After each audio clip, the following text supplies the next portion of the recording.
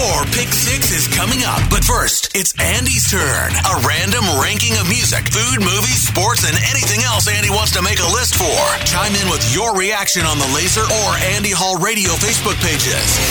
It's Andy Hall's Pick 6 on Laser 103.3. On this day in 1955, Edward Van Halen was born in Amsterdam, Netherlands. Crazy. 2 days in a row, the Netherlands get a mention. Yesterday, for the lovely and talented Jutta Leerdam. Today, to celebrate what would have been a 68th birthday for one of the greatest guitarists of all time. I don't think I could possibly rank guitarists like that as a whole, so today I'm going to give you my Pick 6 Edward Van Halen riffs. Starting with number 6 from Van Halen 2, Beautiful Girls. A perfect word to describe this memorable riff from the band's 1979 sophomore release is swagger. You can literally dance to it without feeling like you're losing your rock cred. And I love the interplay between Eddie's guitar work and David Lee Roth's vocals on this recording. It's perfect for DLR, is it not? In at number 5 from 1984, Panama. Eddie himself gave a nod to AC/DC's Angus Young when discussing this powerful and catchy riff. Wonder if Angus thought to himself, man, I wish I could write something like that. Okay, probably not.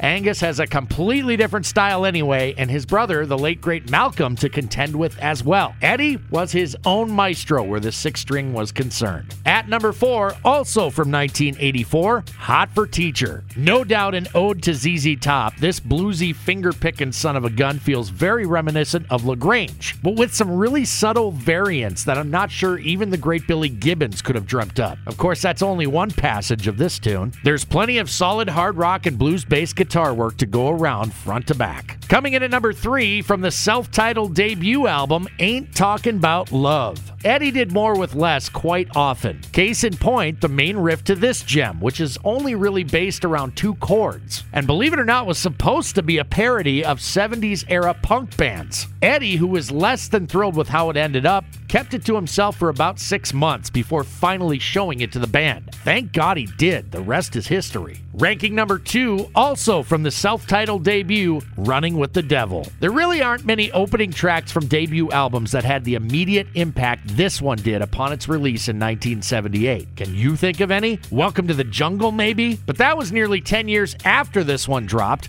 and changed the landscape of rock music forever, and how the guitar was handled going forward. Down to the Edward Van Halen riff I believe was his best, in at number 1 with a bullet from Fair Warning, Unchained. It's always been my favorite anyway. Something about that tone in the opening riff. The transition into the breakdown where you can tell Eddie's having some fun building the landscape for DLR's goofy, that suit is you stuff, before diving headfirst back into the riff that I'm more than comfortable ranking here in the top spot. That was actually a lot easier than I thought it would be. Oh, sure, I left out some incredible stuff, but hey, that's the nature of these lists. Love to see how yours shaped up. R.I.P. Eddie. Happy heavenly birthday to one of the all-time greats. That was Andy Hall's Pick 6. Looking for your thoughts and opinions on the Laser or Andy Hall Radio Facebook pages. Stay tuned. Your Pick 6 is coming at the top of the hour on Laser 103.3.